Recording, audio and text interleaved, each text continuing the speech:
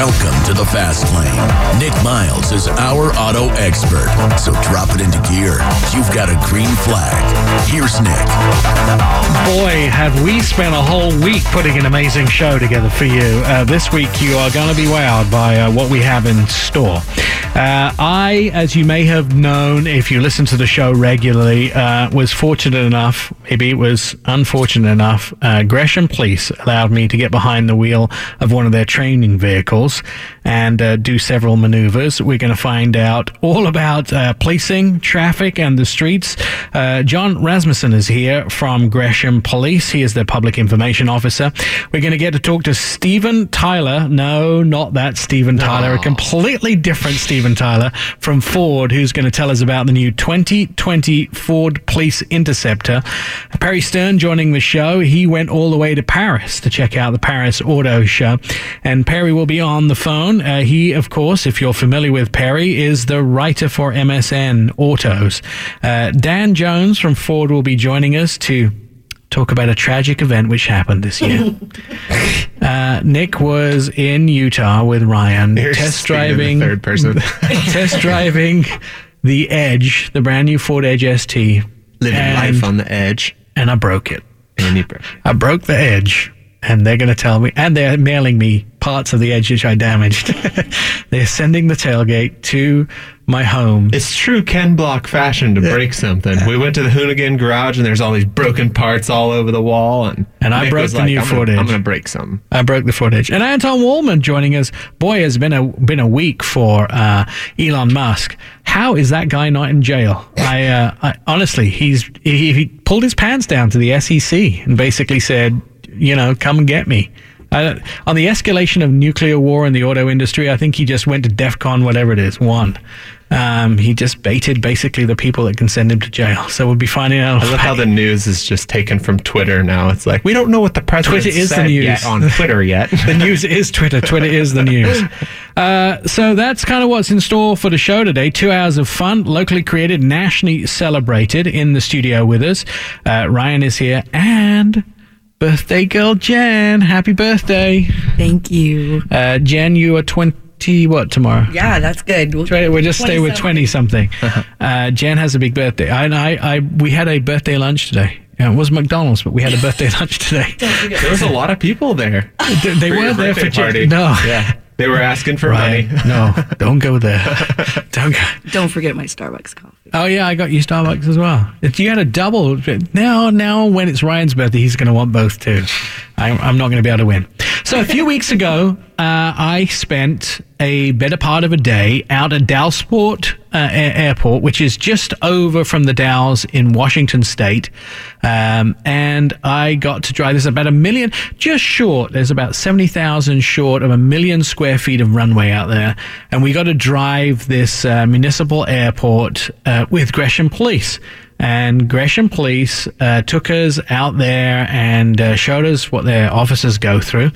And so we thought, well, we'd like to talk about this when we have the opportunity. So Gresham Police are joining us in the studio today. John Rasmussen is here. And before we get started, the first thing twice in the studio, I've heard it today already. People ask you if you're associated with the dealership. You're not, right? I am not. I'm super excited to be here, and I wish I was. Wish you had nice to have the BMW to drive around, right? But no. Right. Well, in Europe they use BMW police cars. I'm not sure why you don't in Gresham. I will talk to Chief Sells about maybe transforming and moving us over to that. First of all, a really heartwarming thank you for a day of education and training. One of the things I noticed is the absolute A-class spirit of the team out there. Everybody was so nice to talk to and really offering any helps and tips. And I noticed something really interesting. So we were a bit shy when we first got there, and Ryan and I stood on the sidelines. It was a bit intimidating. You've got all these guys who are sort of police officers, and they're doing their training and what in this case scenario and that case scenario, and there's a lot of book learning going on, and we sort of come in. We pulled in blaring the Cops soundtrack. Yeah, from our speakers in the car, and we did a few Facebook videos. I mean, honestly, it was a stellar day, and to watch the officers do the training was actually really heartwarming to me, because they were I think in competition wise, when we do a test, everybody is like, I'm always like, yeah, that was great. That was a really good performance. I'm really confident. Those guys were like, I think I can do better. And I don't think I got it as good as I could get it. I'm going to go again. And there was this constant, like, I want to be really good at this before you pass me. There wasn't a challenge to try and pass a line. It was like, well, these are our peers out here with us training. So the attitude was like absolutely refreshing and amazing, that all they wanted to do was get it absolutely right, 100%. So that was really refreshing. The other thing was, there is some decision making out there on the track, which I found very interesting. And that is, you have to make split-second decisions. And something you don't think about. You just think about this, maybe I'm doing something over and over again to get it right. One of the tests is driving down in between two cones at 45 miles an hour, a row of cones, and at the very end, having to stop, to only brake when you're told you can brake, and having to stop before the end cones and then steer off left or right. And jokingly, when we're standing there with the examiner, I said, why don't you just change it round? He's expecting to have to go left at the end. Why don't you make it right? And he goes, all right. And so they threw them a curveball, and every guy got it right, one after the other. So that test comes, like you said, about 45 miles an hour. Yeah. And that they drop that sign within a split second of having to make the decision to turn left or right. Just so the audience understands, they don't see this from a ways off. This is done, like you said, split second decision on how you're going to turn, and you better not hit one of those cones. Yeah, I mean, I'm not sure I would have the skill to do it. I did, however, get to do the pit maneuver, and I hope I'm not baiting something or asking for trouble, but it was really easy. Like, I didn't think that it was going to be this hard to do. It was, to me, there was a lot of stuff in that pit maneuver, which was, I mean, not that you're going to ever be in the situation, but I got it right first time. And every officer got it right first time, which was pretty amazing.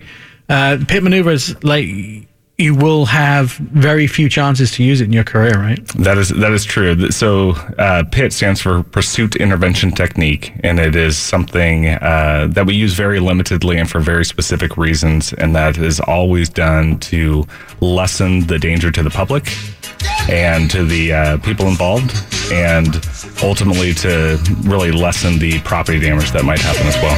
All right, coming up, we're going to talk more about our time out in Dallasport and also what it's like to police on the roads a city like Gresham. That's coming up as our auto expert continues. I'm Nick Miles. And you had bad treats, you go to school. Bad boys, what you want, what you gonna do? You're listening to our auto expert. I'm Nick Miles. A special first hour, we're talking to John Rasmussen.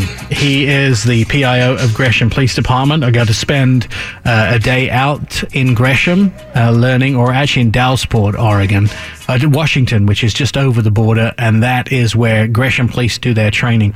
Let's talk a little bit about the training that officers do. So, the chances of using a pit maneuver, we learned before the break, is very unlikely. John, I know that the training officer that we spent the day with out there had only done it twice in his career, 35 years. The likelihood is very slim, but you get one chance sometimes. That's right. You keep that open as an opportunity to use the pit maneuver to stop a felonious fleeing vehicle that is either committed to just a really horrible crime that has endangered or actually hurt somebody, or is about to. And so officers are trained when to use it. There's always somebody monitoring that, some sort of sergeant or lieutenant, and then use it in a way that is going to be least dangerous for the driver, for the suspect, for the officer, and obviously for the community. And they look for places to do that, to make sure that happens correctly. Although the government website says there's 68,000 police chases in the United States, or failure to stops in the United States every year, you probably don't see many in a town the size of Gresham.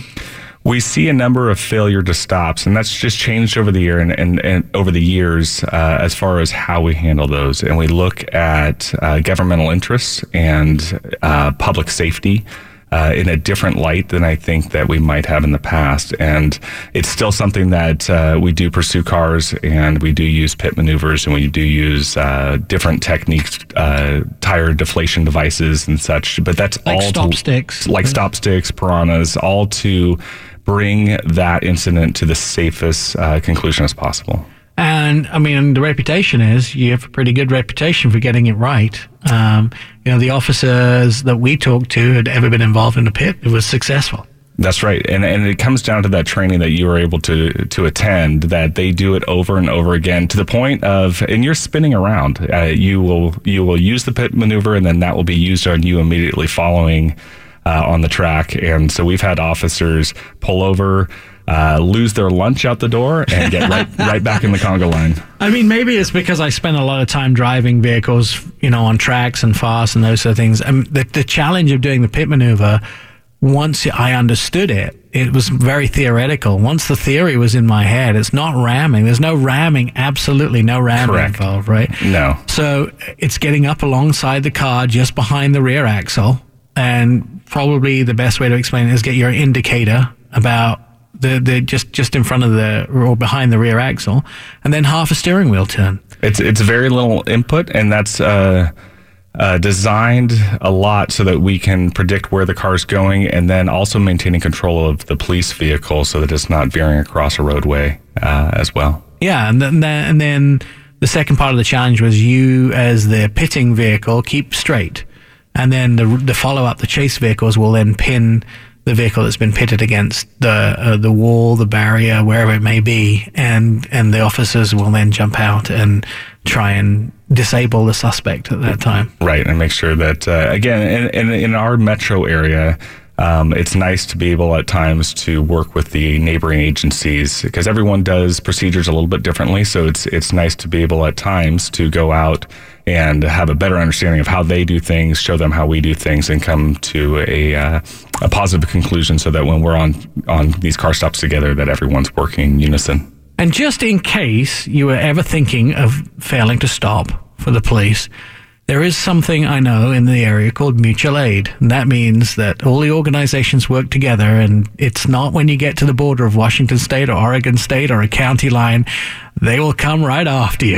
In the 70s and 80s, people grew up under Dukes of Hazzard, where they thought that once they crossed that county line, that it all stops there. But no, we are sworn officers of the state of Oregon and can continue, and we have mutual aid agreements with Washington as well. So you guys are able to basically just go across into Washington State, and then they'll take over the chase? Potentially, and that has happened. And we do that through radio notification and supervisor notification, and then that is coordinated. And we had a case, a homicide case that went up into Washington, and the Washington State Troopers and the Vancouver Sheriff's Office and police departments did an excellent job taking over that for us in their jurisdiction.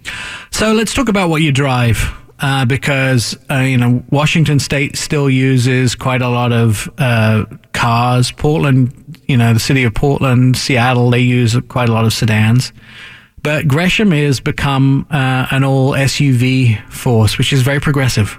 Yes, this has changed over time. We started out, had Crown Vics, and then we've moved into Dodge Chargers, and now ultimately we're at mainly Ford Explorers right now. We do have some Chevy Tahoes, and for our area, that just seems to work well. As far as sometimes we do assist Multnomah County and in rural areas, so having SUVs for transporting suspects who are larger in size, it can be helpful at times. And then we found too that, particularly with the Chargers and some of the souped up Caprices, that in our city we don't necessarily need something that fast. Right, because you have two freeways, I think that. Was it one? Just one freeway? Really, just one. Yeah, just I-84 that goes through Gresham. Compared to California, who has Corvettes and Camaros and Mustangs as their police all over CHP because they need them. Yeah, but on long freeways outside of LA, but there's no reason that you're going to get over 15 miles an hour outside of LA. That's right. Before today's show, I spent quite a few hours on YouTube watching pit maneuvers, done in real life to sort of familiarize myself with them. And the challenges are... There are a lot of challenges. You could see in a lot of videos of police chases that officers trying to use the pit maneuver, but you have to have everything absolutely right. And quite a lot of situations is there isn't enough space. There isn't cars close enough, so you can pit somebody, but then basically they can spin around the wrong direction and just take. You got to have all the cars behind you. You got to be in the right situation. I mean, it's a lot of fun to do on the runway at an airport, but it's in the real city life pretty scary. It's amazingly fun to do, and I've been pitted in a car, being pitted, and in a car pitting at up to 70 miles an hour. And as long as your platform is stable, it's a very effective maneuver. But at the same time, we do look at speed and we look at location and we have all those considerations. And really that first one is internal within the officer to remain calm, to be able to dispatch over radio what's happening, the location, let other officers know.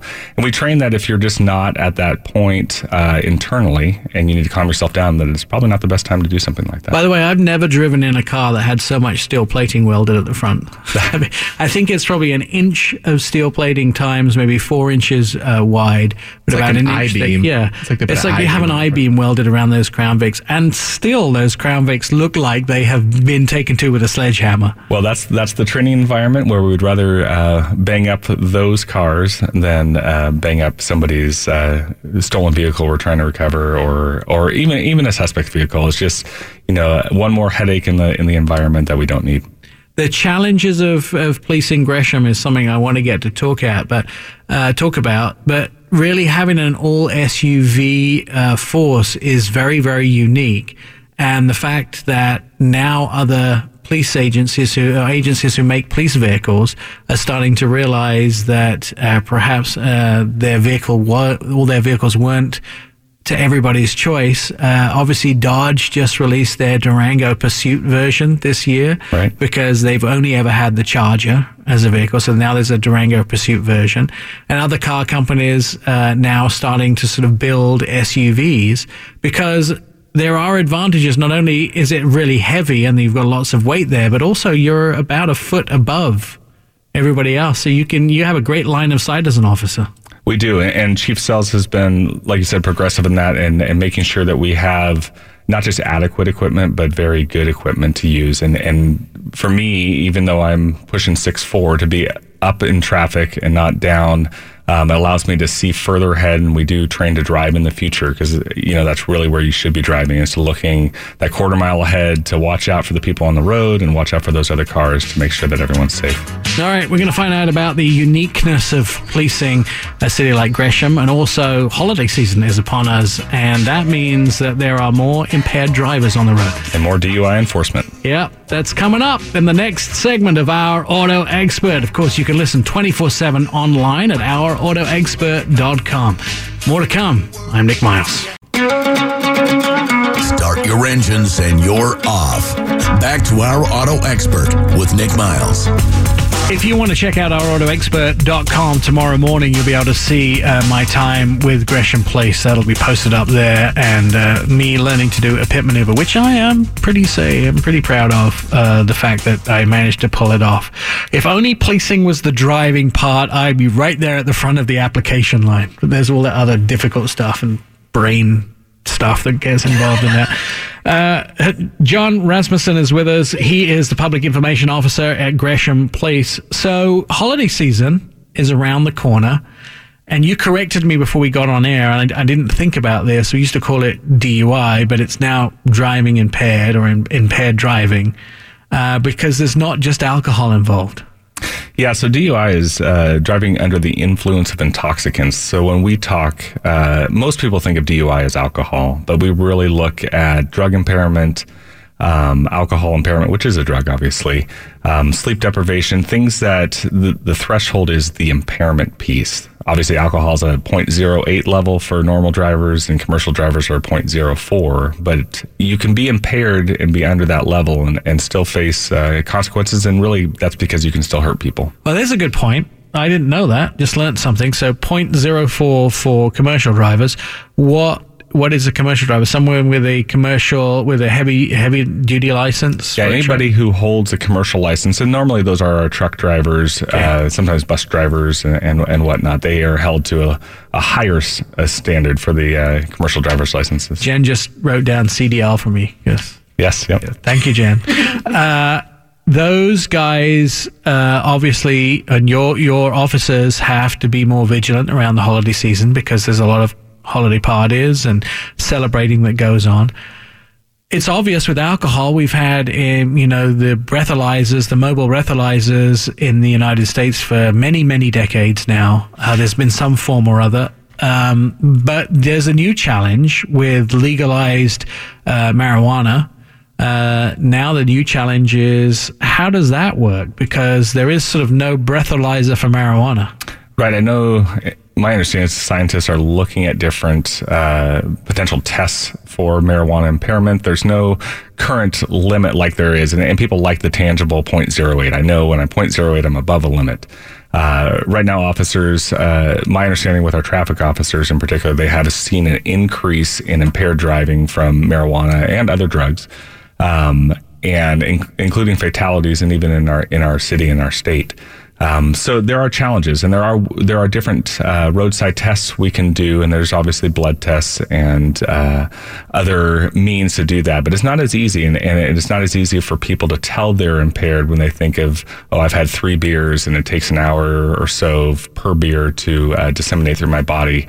Edible marijuana is different than inhaling smoke and stuff like that. So people are trying to figure that out, and we ask that anybody who has consumed drugs, legal or illegal, that they don't get behind a wheel. Period. That's a really good piece of advice, and I think I would second that. Is intoxicated driving still a big issue? It is. Statistics have a hard time catching up to current times. So every statistic we look at is from a couple of years past. But you take something from National Highway Safety Administration and looking back to a single day of July 4th, and I believe there was a 28% increase in DUI alcohol-related deaths in that one day from, I believe, 2015 to 2016. So it is still a significant problem. And obviously, like you said, holiday parties, people are going out and having fun, and we encourage safe and responsible fun. That responsibility comes that you get a designated driver. And we help you by telling you outright we will have more police on the road. Well, now with Uber and Lyft, it should not, everybody has different options now. It's not just a taxi cab. That is true. There are so many different options. If all your friends want to go out, definitely hire some sort of use your mobile app responsibly and get a driver to take you home. I'm a big proponent of pre-planning. If you're going to go out and you're going to have a drink, why don't you make a plan? Perhaps get a ride there and get a ride home, or if you don't have a plan, and there's alcohol involved, it's your own fault. I mean, that's my personal opinion. And party planners should have a plan too, and plan on not just providing everything for people in the sense of alcohol or legalized drugs, but also provide food and water and time, and say, hey, we're going to take your keys and we're going to help you make good decisions. And you used to be able to do the good trick of taking everybody's keys and putting them in a bowl of water and freezing it in the freezer so they couldn't drive. But you can't do that with the electric key fobs now, because you ruin the key fobs. Maybe when Ford's on the next segment, you can talk to them about a waterproof key. See? Well, I like your idea about a plan, because I seem to always be the designated driver, and that means I never ever get to drinks. Yeah, so that's why I was insinuating like the Uber and the Lyft, because the fact that people like me, if you're a plan, if you don't plan, it's your own fault. That's what I say. So on the holidays, do you notice a lot more people in the cells for DUI? We do see an uptick. We have our normal everyday officers out there stopping impaired drivers. And then we also, through Oregon Impact and ODOT, have grants where we have extra officers out on the road. And it's not a secret thing. I think sometimes people think we hide behind the billboard, but this is put out in press releases and talked about, saying this is a high visibility enforcement. Even as an officer, I still get that jump in my heart when I see another officer and think, oh, am I driving correctly? So part of that is just presence. John, I want to thank you for spending time with us today. If somebody is interested in becoming a police officer and are looking at Gresham, where can they find out more? They can go to www.greshamoregon.gov, and there's a link for police. All right, you can sign up there. Thank you to Gresham Police Department. My heartfelt, warm thanks for letting me smash up your vehicles on the pit maneuver. And also thanks to John being in here today and the whole team. If you want more information, you have the website, and ours is ourautoexpert.com. Coming up next, we'll find out about the new Police Pursuit Explorer. Jump right in and put the pedal to the floor. Our Auto Expert with Nick Miles continues.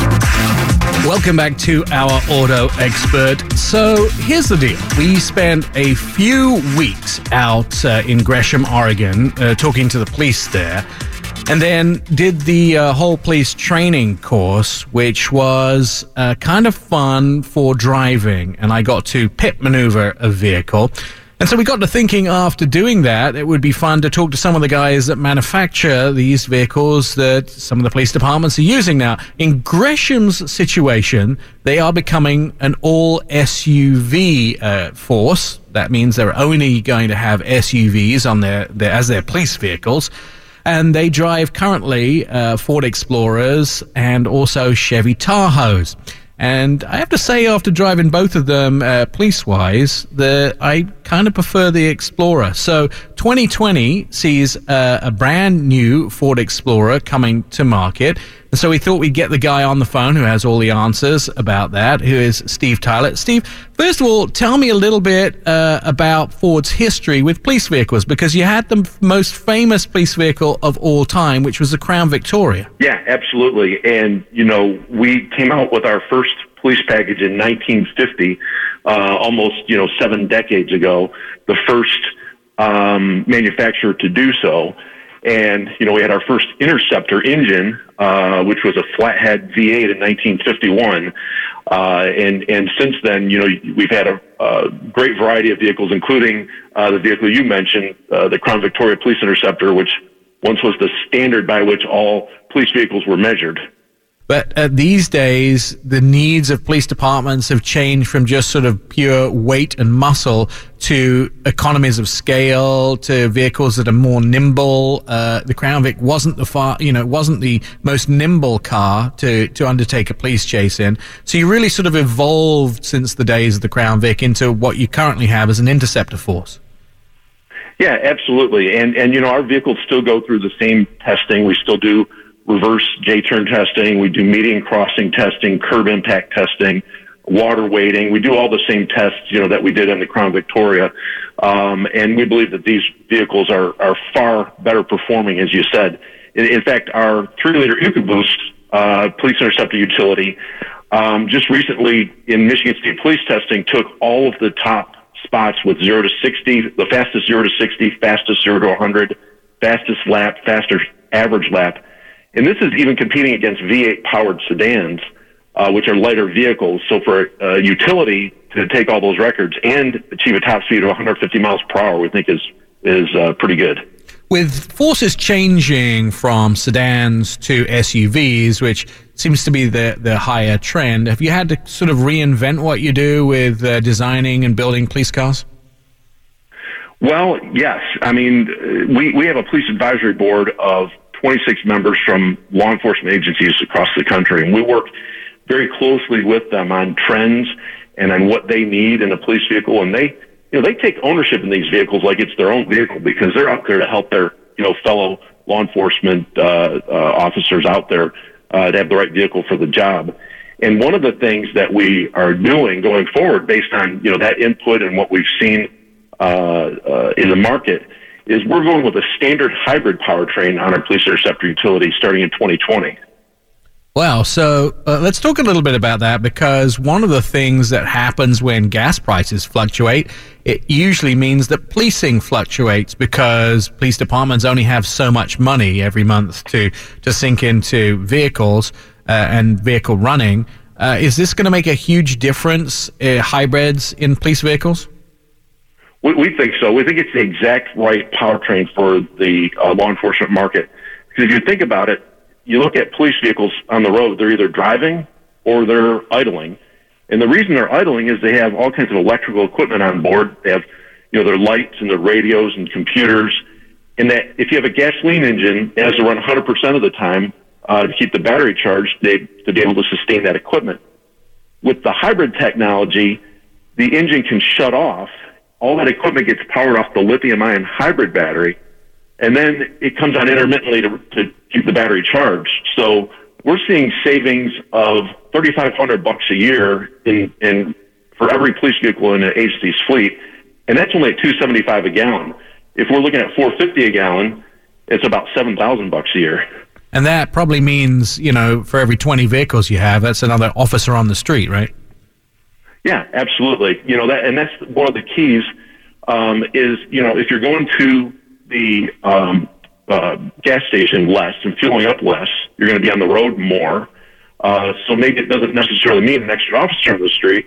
Maybe the benefits of the hybrid help keep officers on the street, and you can use that money elsewhere in, cities and towns and states where that money's needed. All right, so let's talk about the 2020 Explorer. Obviously, we know there's a new Explorer coming. There's from the ground up. There's a new Explorer ST, and I just spent a few days with the team driving the new Edge ST.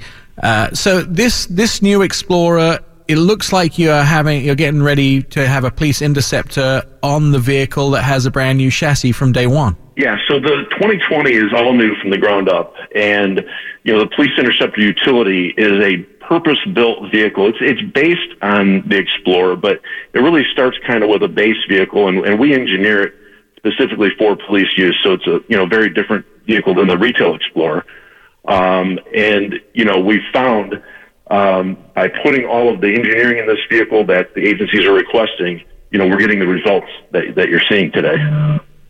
Tell me a little bit about some of the testing of it. Do you actually put them on the street? Do you have them? I know that the Michigan State Police are a big partner of yours. They test a lot of these vehicles. Do they actually take them out and test drive the pre-production models? What we do, our engineering department actually goes to where the agencies do their testing. You probably know Michigan State Police and Los Angeles County Sheriff's Department do independent testing every year, and it really started as a way for them to evaluate their own purchases, and then they publish that information so other law enforcement agencies can benefit. So our engineers go out to the tracks where these vehicles are tested by those agencies, and they do all of their testing ahead of time.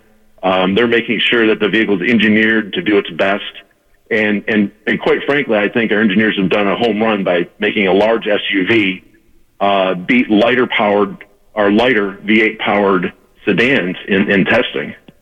One of the things that when I was on this Edge drive, the brand new 2019 Edge and the Edge ST, was I was talking to Dan Jones, one of your PR guys, and Dan, fellow Brit, and I were discussing whether there would ever be an Edge ST an Edge police vehicle, and Dan's like, probably not, because the amount of work that goes into building a police vehicle is quite phenomenal. It's not just putting fancy brakes and a fancy engine on it. It's really a huge amount of work, and the Edge is built for families, and we have our own Interceptor line. Is that Interceptor line ever going to increase out of the Explorer? And presumably you have a sedan available too.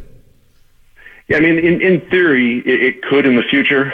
We don't have plans to do an Edge or another vehicle like that, because we believe the current Police Interceptor Utility, based on the fact we have 52% of the market already with that one vehicle, and we have 65% in total of the market, we think we've got it pretty well covered. And if you look at our range starting in 2020, we'll have the Police Interceptor Utility, we'll have the F-150 Police Responder, and the Police Responder Hybrid Sedan. So we think we've got pretty much all the bases covered with those three vehicles. Let's talk a little bit about, on the streets and the technology that you have. Now, there was an incident in New York where, unfortunately, two NYPD officers were attacked on the street, where somebody came up to the vehicle behind them, and Ford really noticed that, and you started to put technology in the vehicle, and you already have a whole lot, but technology in the vehicle which really responds to current situations. So now the police officers are able to know if somebody's approaching from the rear by a signal, their vehicle, to sort of protect themselves. Is, apart from having a beefy vehicle that can go fast and has a good economy to run, you're really loading these with tech, aren't you? Yeah, absolutely. And, we have a lot of safety features in the Police Interceptor utility. When you look at the DNA of our Ford police vehicles, it's safety always comes first, durability, performance, purpose-built, and upfit-friendly. And those are all the criteria that we've been doing really since 1950. With these vehicles. And some of the safety features are, first of all, 75 mile per hour rear impact protection for our officers. The only vehicles in the world tested to that standard. The federal standard is 50 miles per hour, but we exceed that by quite a bit for these vehicles. And then we have ballistic door panels to protect, in case an officer is fired on from the side of the vehicle. But the incident you mentioned from NYPD, which was a tragic incident, we do have technology that helps assist with that type of thing. A while back, we came out with something called surveillance mode, which used sensors in the vehicle that would detect motion. And then if motion was detected, the rear camera would come on, a chime would sound. If the motion seemed to be, if it continues, then the windows would roll up and the doors would lock to help keep officers secure. And what we've done in 2020 was we've improved that quite a bit. We've taken that system, we've made it roughly a 270-degree angle around the vehicle, or almost not a quite circumference, but 270 degrees around the vehicle. And we've added algorithms in there that detect whether it's just a jogger running by parallel to the vehicle, and we don't want a false alarm. It really has the capability now to detect threatening motion, to go into action if needed. And it also gives a display inside the instrument cluster that shows you what's happening behind the vehicle. So it's really a great safety feature to help protect officers in that instance. Looking towards the future, as autonomy becomes a reality for many Americans and cars start to have more and more autonomous features, how does that factor into building police vehicles? Yeah, that's something that we talk about quite a bit with our police advisory board, is different driver assist technologies which are out in the market today, which are kind of a preview of what might be coming on autonomous vehicles in the future. And one of them is automatic emergency braking. You mentioned earlier that you had learned to do a pit maneuver recently, and if you think about it, if you have automatic emergency braking on your vehicle, how can you pit? How can you hit another car and perform that maneuver or any other maneuver that's needed in the line of doing police work? And so we came up with something unique. We do offer automatic emergency braking on our Police Interceptor utility in 2020, and we have a temporary disable feature, so you can push a button and the police officer can do the work that's needed. And then that feature, later will be activated next time the vehicle's started. It sounds highly exciting. I can't wait to physically test it. I'm sure that you would be very happy to send me one to go do pit maneuvers in when the new 2020 arrives. Well, maybe not, but if someone is listening from a police agency and wants to find out more about Ford's program of police vehicles, how do they find out more? We just ask that they go to FordPoliceVehicles.com. That'll take you to the main Police Interceptor page. There's links there to our other vehicles as well. And they can click the banner. That'll take them to the 2020 page. They can see everything we've talked about today. Plus, they can look at our savings calculator, and they can see how we calculated that $3,500 a year in fuel savings. And they could run a scenario for their own agency as well based on how they use the vehicle. Stephen Tyler, thank you so much for joining us from Ford to talk about the new 2020 Ford Explorer Police Interceptor. Stand by. I have something really good for you next on Our Auto Expert. Our Auto Expert continues. Here's your host, Nick Miles. nationally acclaimed radio show. I'd like to believe that. That's what they've written down in front of me. Welcome to our auto expert. Ryan is in the studio, Jen's here, and Megan is here. We've had a fun and exciting week, I think, doing lots of fun stuff, being on events, but it is surpassed by the fun and exciting week that Perry Stern has had. Perry, you spent the week in Paris, or you're back home now in Seattle, but you were in Paris. And first question I have for you is: did you eat frog's legs? I did not eat any frog's legs. Good for you. All the frogs there are still safe. Okay, but you did see some fantastic new cars, right? I did. It was, the reason being in Paris last week was it was the Paris Motor Show, which happens every 2 years. And we always try to get out for that. And there's always some pretty entertaining cars there. And this year was no exception. All right, so run us through some of the things that you got to see. I think one of the things that was making big news was the fact is there is a new BMW 3 Series. Exactly. That was, well, it may not have been the flashiest of the cars at the show. It was definitely the biggest news. So this is an all-new 3 Series, it's next generation. It's lower and wider. It's going to be stiffer, which for anyone who knows, driving a sports sedan, that's a good thing. It's going to be a lot more fun to drive, most likely.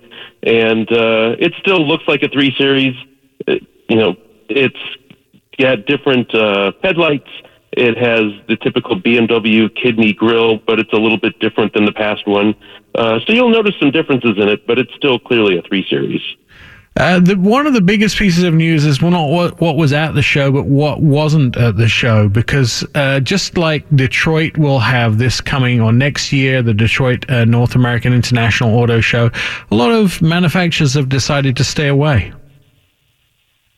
Yeah, it was a little strange and a little quiet. I mean, so car companies like Volkswagen, which is, it's huge in Europe, let alone here, was not at the show at all. None of the American brands were at the show.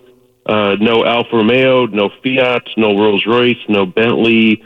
Lamborghini was represented by the local Paris dealership.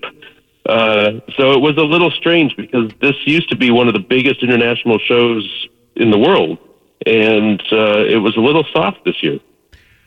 Despite the fact that some people stayed away, the news out of the show was fairly solid. There was a lot of stuff that was introduced, which is on a world basis.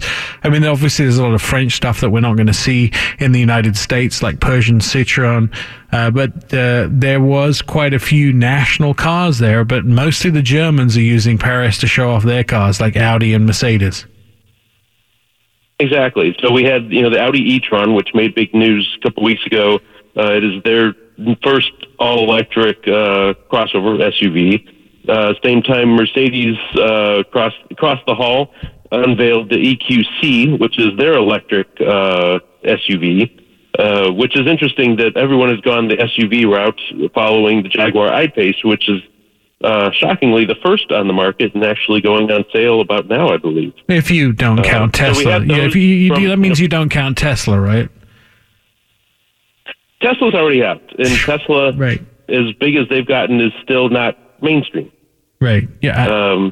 That would always be my argument. Jaguar, yeah, exactly. But, in addition to that, some of the coolest stuff was Ferrari. So Ferrari, always brings great stuff to the Paris show, and this year was no exception. They introduced the Icona series, which is going to be a series of vehicles that are basically feature styling that's based on original cars from the 40s and 50s. In this case, based on race cars from the 40s and 50s, but it's all modern running gear underneath. So these are open-top cars. They don't even have windshields. These are proper. They look like concept cars, but they are actually production. You can buy them if you happen to have the means and the permission from Ferrari, which probably, most of us don't have either of those. So do you have to apply to get one? They're putting out more than 800 horsepower. What was that? Do you have to apply to get one? What do you mean permission from Ferrari? Typically, Typically, you have to already have some of their special series in order to get any more of their special series covered. Quite simply, Megan, more money. All sold out, but I'm pretty sure they are. Right, more money than any of us have probably to buy the car. Got it. I noticed Jaguar are doing the same thing, Perry. They're doing this electric Jaguar E-Type. So if you've always wanted an E-Type Jaguar, you've not been able to have one until now. But now the new one is electric. Exactly. I think they refer to them often as a continuation series. So where the Jaguar looks like the original E-Type, these Ferraris look like modern cars, even though they're kind of based on those original Barchettas.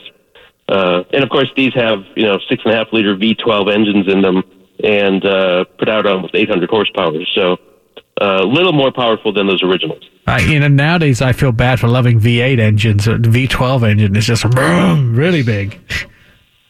I can't get past the no windshield. Right. Yeah, that's the other thing too. You have a V12 engine, Perry, and no windshield. I mean, that's a lot of bugs in the eye. Well, they apparently have designed the bodywork so that it technically or theoretically deflects the air over the driver. But I'm thinking you need the helmet and the goggles to go along with this thing. Yeah. That's the air, not the bugs, though. Did they think about the bugs when they were building it? Yeah, and the rocks. Those are an added bonus that you get. Right. What was your favorite car that you saw at Paris? Actually, it was a Peugeot. Peugeot unveiled this concept car that is based on the Peugeot, I guess it's the 504, which was an older coupe from the 60s. And this thing it looks retro, but completely modern. Definitely take a look if you have a chance. It's called the Peugeot E-Legend Concept. And it was my favorite car of the whole show. It just looked fantastic. They'll never build it, but it looks great. If you were to buy a car that, that's obviously a concept and probably wasn't available, but if there was something out there that would be available, what would you think about buying one of the cars off the floor of Paris? Well, the Ferrari 488 Pista Spider is not such a bad thing. If we're assuming I can't afford any of the cars I saw at Paris, so I might as well just dream big. Perry Stern, it's always fun having you on the show. Thanks for giving us a snapshot of what was going on at Paris. If you want to read more of Perry's stuff, you can do that at msn.com. A lot of stuff there, a lot of interesting stuff and exciting stuff that he writes about. And I just pulled up that Peugeot. Boy, that's a retro car that I'd have in my driveway. Looks really cool. More stuff at OurAutoExpert.com. Come up next and find out how I broke a Ford. More of Our Auto Expert with Nick Miles is on the way.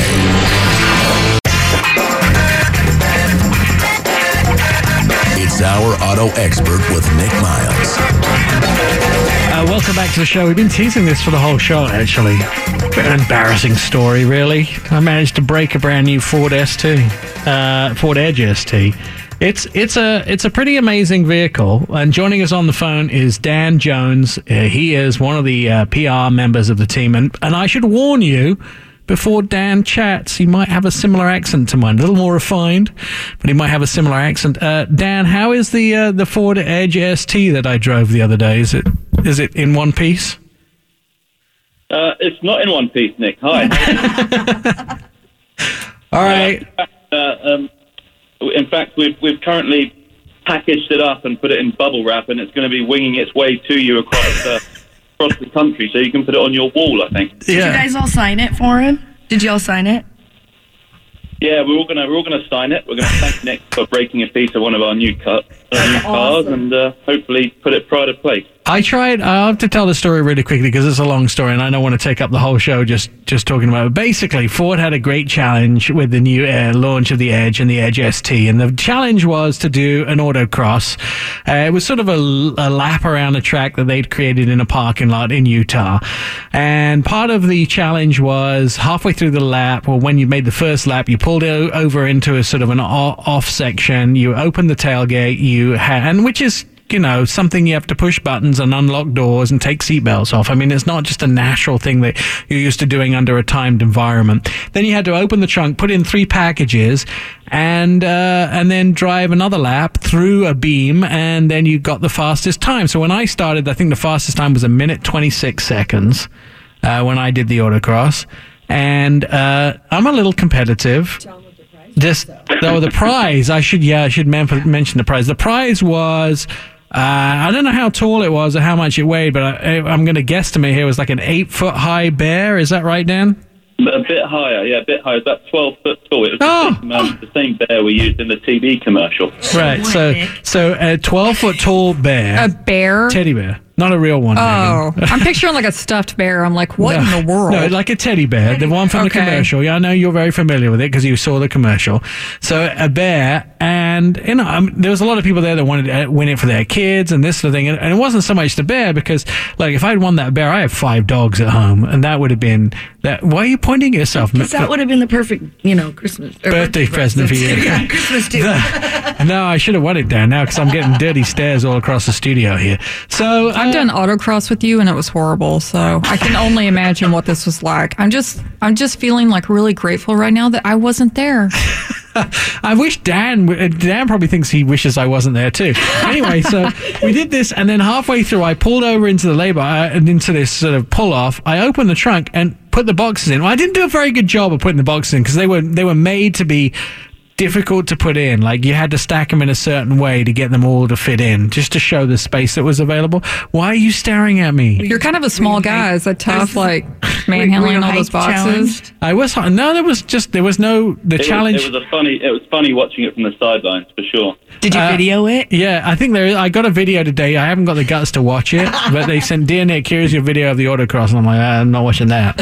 I want to see that. So I slammed. When the tailgate went down, I thought the tailgate was like not shutting properly, and I put my hands on it and started to ram it down, and realized, like, after 2 or 3 tries, that the box was sticking out. I thought, well, if I keep ramming it down, it'll just shut anyway, and I'll do it. Well, I didn't just crush the box. I also dented the tailgate enough that Ford had to take it with your bare hands. With my bare hands, and Ford had to put a new tailgate on a brand new Edge.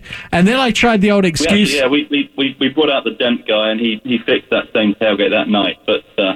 It wasn't a big disaster. I just want to say this is not a problem with Ford tailgate. It's a problem with Nick. It's a Nick thing. We know. It's okay. I tried to say, well, I'm glad to help you find fault with the tailgate. And which the chief engineer said, well, it is the same tailgate that we've used for 3 years, and there's never been a problem with thousands and thousands of customers up until you, Nick. So anyway, I always knew you were special. I have the result being, I did get the time from 1 minute 26 down to 6 seconds, but failed to win because in the preceding waves, somebody managed to get under a minute.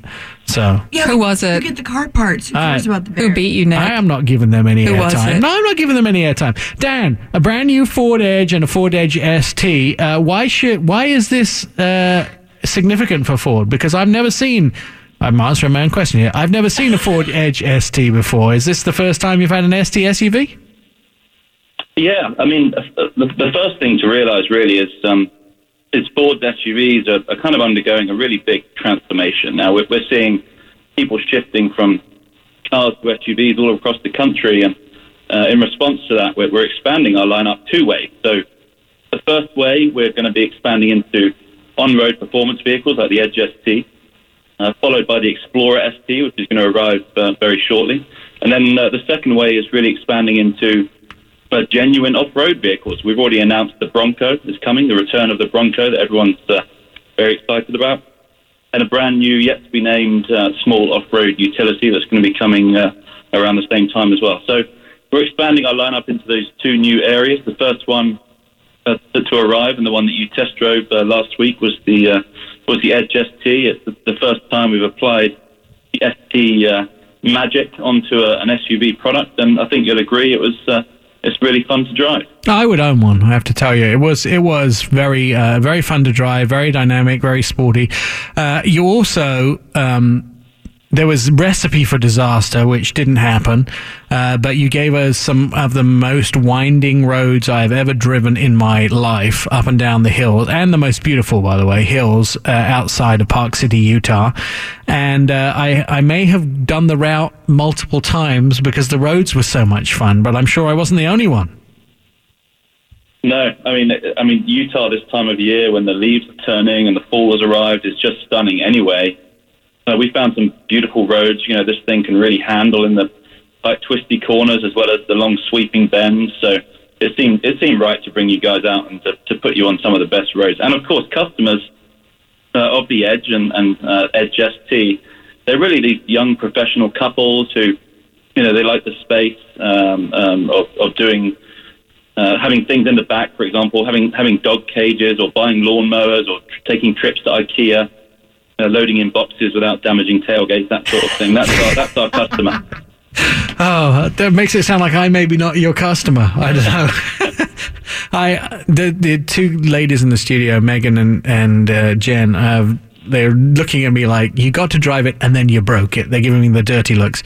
When does the Edge and the Edge ST go on sale? And do we have money? We're talking prices yet? Yeah, absolutely. So it's on sale now. You can head over to your nearest Ford dealer and check one of these vehicles out. Not just the Edge ST, but also the regular Edge without all of the sportier pieces to it. The regular Edge starting at $29,995, and then the Edge ST starting at $43,000. So if you really want that performance, you know, the Edge ST is a short jump out of the existing Edge Sport. If you want to upgrade the regular Edge with loads of standard new technology and Wi-Fi in your car and Copilot 360, our standard suite of driver assist technology, then you can get in for under $30,000. Final question for you, Dan. Am I ever going to be invited back on a Ford event? Oh, Nick, I'll take his place. First on my list. I mean, I've got to say, the next 12 months for us is going to be busy. You're going to have many invitations coming into your inbox. Now, as a company, we've got these new SUVs. We've got a new GT 500. We've got a lot of exciting things coming. So, all right. Well, thank you for sort of forgiving me for breaking your new Edge ST. I forgive you. It was a really nice car before I got to drive it. Afterwards, it had some new shapes and sizes, so it was, it was fun. Dan Jones, of course, you can go drive the new Edge, go test drive the new Edge ST at your Ford dealership right now. Jan, thanks for spending some time on the radio with us today. Coming up on our Auto Expert, we're going to get to talk to the guy who's is a little bit crazy, but he has all the answers. How is Elon Musk not in jail? That's what I want to know. He baited the SEC this week and basically said, come and get me if you can. We'll find out all those inside stories, and we'll find out exactly what's going on at Tesla, plus new emission standards in Europe. More Auto Expert with Nick Miles is on the way. Welcome to the Fast Lane. Our Auto Expert with Nick Miles continues. Of course, you can reach any of our articles that have been written, or any of our radio shows, or any of our TV segments at ourautoexpert.com. Just check online and go to the website. You can also follow us on social media. We would be very honored if you would become a friend of the show by clicking on Facebook, Twitter, or on Instagram. We'd like to be able to message you back, and if you have car questions, that's probably the best place to go. It has been a pretty crazy week as far as what's going on in the automotive business is concerned. And this is the point of the show where we have our automotive independent investor and analyst join us, Anton Wahlman. Anton, I don't know how we are not going to, I don't know how we're going to talk about anything else but Elon Musk in this segment, because he basically baited the SEC this week with, after he'd made an agreement with them over some of his recent tweets, he basically said, come get me, didn't he? Yeah, you remember a week ago, we were fresh off of a settlement where the SEC settled between him and the company, and it took him less than a full week to get very trigger happy with his Twitter finger and do something which was probably very well ill-advised. To reference an analogy, let's say that you're driving around in your lovely automobile and a policeman stops you, and he looks through your trunk and he finds 100 pounds worth of cocaine in your trunk. But he says, you know what, sir, this is your lucky day today. I'm going to let you off with a $20 speeding ticket. Now, at that moment in time, this was on Thursday afternoon this week, Elon Musk does the equivalent of jumping up on top of the cop car and defecates on it while screaming obscenities at the policeman. So, I saw something like that happen. In my humblest of all humble opinion, this was probably an ill-advised move if you are now awaiting, as he does, a word from the judge who is set to approve this settlement. Hopefully, if he could possibly keep it to himself to contain his anger and judgment for at least through this upcoming Thursday, but no, he could not. So, what are the chances now of Elon going to jail? They significantly increased since last week?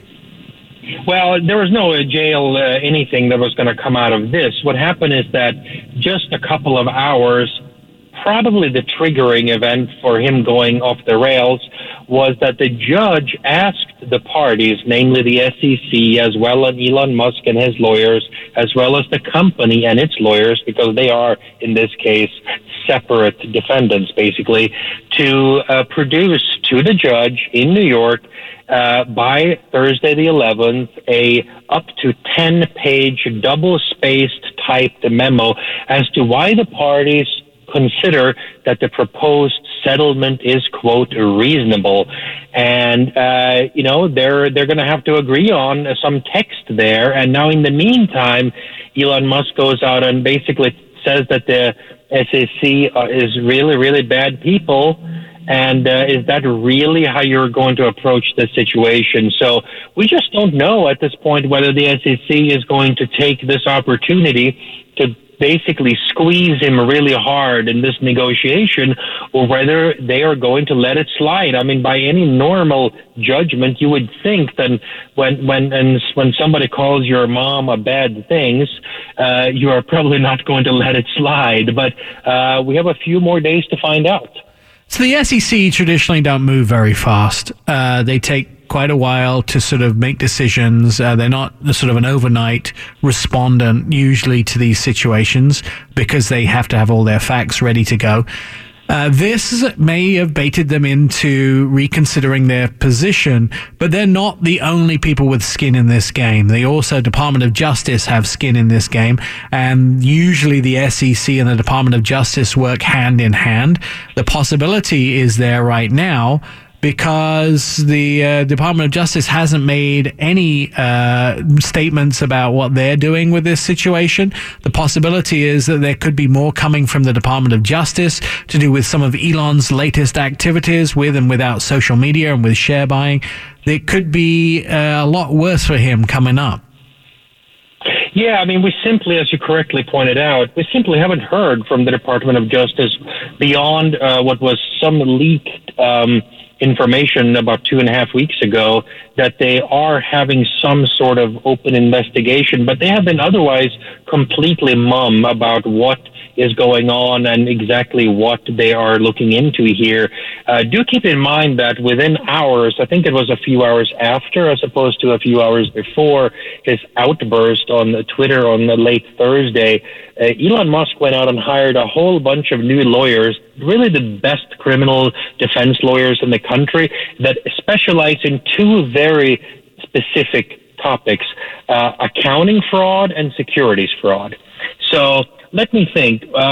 What might concern you in life if you are going to go spend an ungodly amount of money locking up the highest powered attorneys on the totem pole that specialize in accounting fraud and securities fraud? Maybe, just maybe, we can read into what a conflict might consist of somewhere behind the scenes. All right, Elon Musk, plenty of troubles, but there's not the only news coming out of Tesla. When we come back, we're going to talk a little bit about the fact that Tesla has to come up with significant amount of money towards the end of the year to refinance. The fact is that they have loans due and the company needs money by the 31st of December.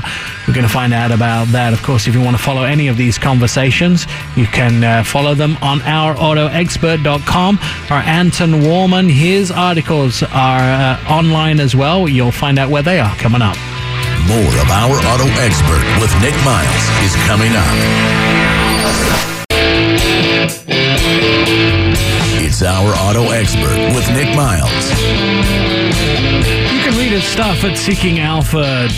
Anton Wallman joining us on the phone. Anton, we're talking about Tesla. We're talking about Elon Musk. It looks like there may be some possibility that they could exist past December the 31st because they need a serious amount of money. Yeah, so what's going on is that Tesla has a number of debt payments coming up. They have a little over $200 million coming due here in the beginning of November. They have another $920 million coming due at the end of March. And that money actually has to be in the bank by December 31st per the agreements. So the issue here is that we, last week, on a Saturday afternoon, we heard about the settlement with the SEC. This Saturday afternoon, we got a very interesting piece of potentially breaking news from Charlie Gasparino. He is one of the most experienced reporters on Wall Street who has worked at the Wall Street Journal. He's reported for the CNBC. These days he's at Fox Business News. But he has spoken to a lot of the bankers that seem to be pitching Tesla ideas for how to deal with a situation where they're simply not going to be able to pay back the outstanding debts that are coming due. So the idea would be that they would be willing to infuse a net of $5 billion into the company. Essentially, it would be a form of a short sale, to put it in homeownership terms. So, for example, today, Tesla has about $10 billion worth of outstanding debt. They would essentially find a way to refinance that and put that under their own wings and then add another $5 billion in fresh debt capital to the company. And the idea would be that they believe that as of today, the company would be worth about $10 billion in a bankruptcy, and you add $5 billion in fresh cash on top of that. That basically means that the enterprises would be worth $15 billion. But that, of course, leaves no money for the equity holder. So essentially, the equity would be worth zero. That's why I'm saying it sounds a lot like essentially a short sale. The bank takes over your house. They don't declare you bankrupt. They just take the house from you, basically, and then they have somebody come and fix it up, paint it up, or renovate a few minor items, and then they either put it back on the market or they lease it out. So that would be the proposal that he is describing in terms of his conversations with many of the banks that are allegedly here pitching Tesla as to how to just avoid a Chapter 7 outright bankruptcy. And also, if the share price dips below $360, they're saying that he could be on the hook for $1 billion in convertible loans due this spring as well, right? Yeah, so that's part of this, right? So what happens is that the convertible that comes due at the end of March, which is $920 million, if the stock has traded for a certain period of time before March 31st at an average price of higher than $360, then you can settle that loan in by issuing stock. But if it hasn't traded at an average of $360 for a certain period of time leading up to that moment in time, then you essentially have to cough up the cash. And right now, of course, the stock is at about $100 below that level. And so the company's looking like they're going to have to cough up the cash if nothing dramatically changes here in the next handful of months. So that is part of the problem here. That is all integral to the difficulty that all the parties are trying to resolve here behind the scenes. And, we'll see here to what extent that his reporting on this issue is correct and whether this is only one out of many other types of proposals that are on the table somehow. But this certainly sounds like the large company equivalent of a home short sale. I look at this and I see it's all a little bit sort of diverting. We see Elon having all these business and legal troubles, and then it's almost like they're waving at us and saying, look over here, there's a new Model Y coming, there's a factory in China, there's a new truck coming.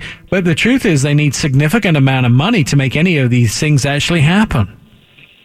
Well, Tesla always has a lot of things on the come. The solar roof, there's battery storage here, there's a semi-truck, there is a good old-fashioned American pickup truck coming at some point. There is a Roadster coming at some point. And of course, before most of those things, there is the Model Y, which is obviously the center of market vehicle that by all means would be the kind of product of which Tesla would probably sell the most if it had it available right now. So Tesla always has a lot of products that it could be making, but you know, they need factories to make these products. And to build factories, you need two things. You need money and you need time. Building these factories, depending on the nature of them, a battery factory versus an auto assembly plant, is anywhere from 2 years and up.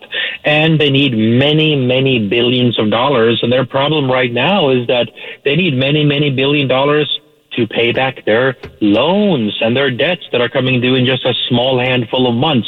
So thinking about some factory here or there or elsewhere, that's a luxury that they can talk about, but there's nothing really to be done in the near term because they just don't have the cash as of the present moment. Elon's just really good at pulling rabbits out of his hat, though. Every time we get to a certain point in time and history, he has to manage to do something. I mean, it was a lot of times it's diversion, right? Because he talked about having to make 5,000 vehicles a week. Well, they made it for 1 week only, which was a little suspicious. But now, you know, if we look at sales figures for the last few months, it looks like 4,000 a week is as many as they can produce.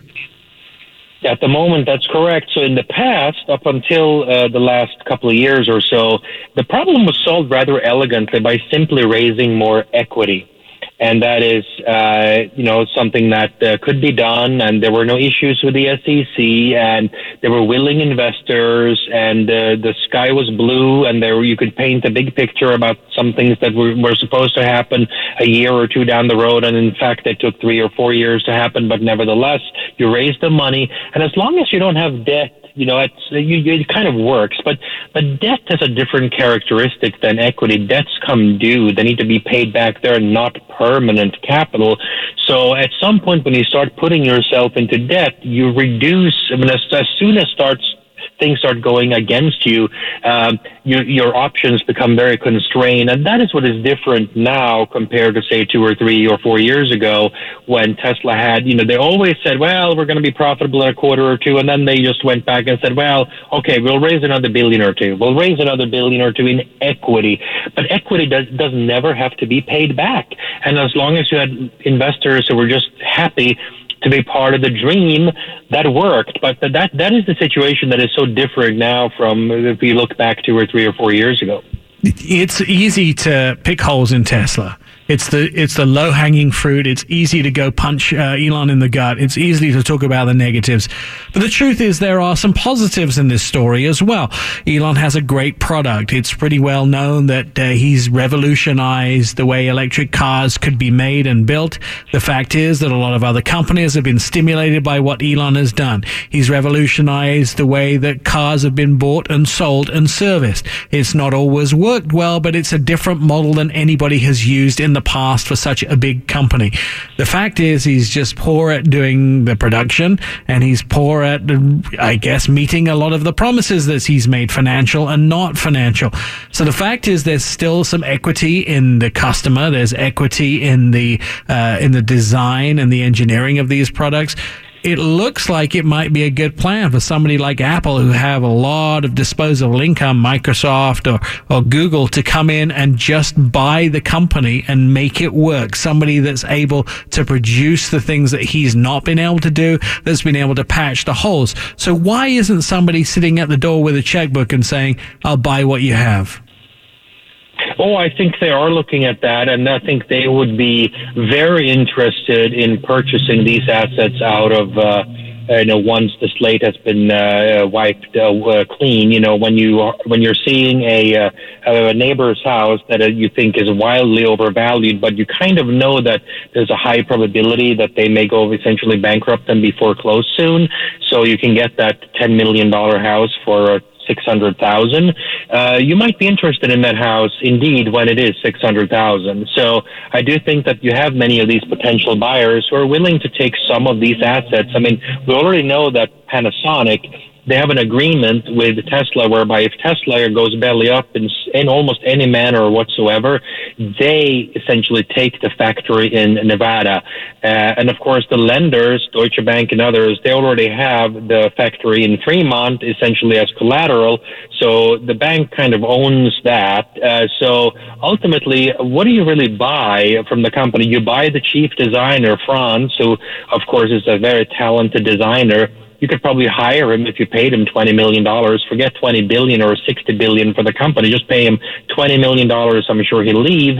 So you have, these assets. The question is, how do you get to them most effectively? And Tesla also has a bunch of liabilities that are not directly financial in nature because they are almost like legal liabilities. For example, the promise that every single car that they have made since October of 2016 is going to be capable of level 5 fully driverless capability. And so at some point, of course, they haven't come even remotely close to delivering on that yet. And at some point, at least in theory, if let's say that you're Apple or Google or somebody, you buy Tesla as it stands today with all of those liabilities on board, and then the owners sue you and say, look, I bought this car. The seller promised that it was going to be capable of level 5. You haven't delivered. Now, Tesla couldn't sort of buy my car back because they were broke, but you, Apple, you, Google, you have to buy my car back. And if Tesla has to buy back and then their new owners, be it an Apple or a Google or anybody like that, has to buy back over 300,000 cars for God knows how many tens of billions of dollars, that might not be a situation that they would like to get in front of. They would rather have the company wiped off its slate all of those intangible liabilities and then come in after and buy the assets for a song. I really want to hear from the shareholders, let alone the community. I know there's several people like Teslarati and Electric who are still writing these articles on the Model Y, and they're still writing these articles on the Roadster saying it's coming. How can they even believe that when he is literally bleeding money on a daily basis? Well, you have to understand, I give them a lot of slack on this. There's no question in my view that both the Model Y and the Roadster are going to be both beautiful and lovely cars that are going to perform brilliantly. I have no doubt whatsoever about that. Just like the Model 3 is a lovely little car that performs, very admirably in a variety of vectors. The products are good. They're thrilling. They have great software. They're kind of fun. They're very different. It's a very different experience, and you can see it in the sales numbers right now when they are completely wiping equivalent products from Mercedes and other companies just off the table, basically, at least here in the short run.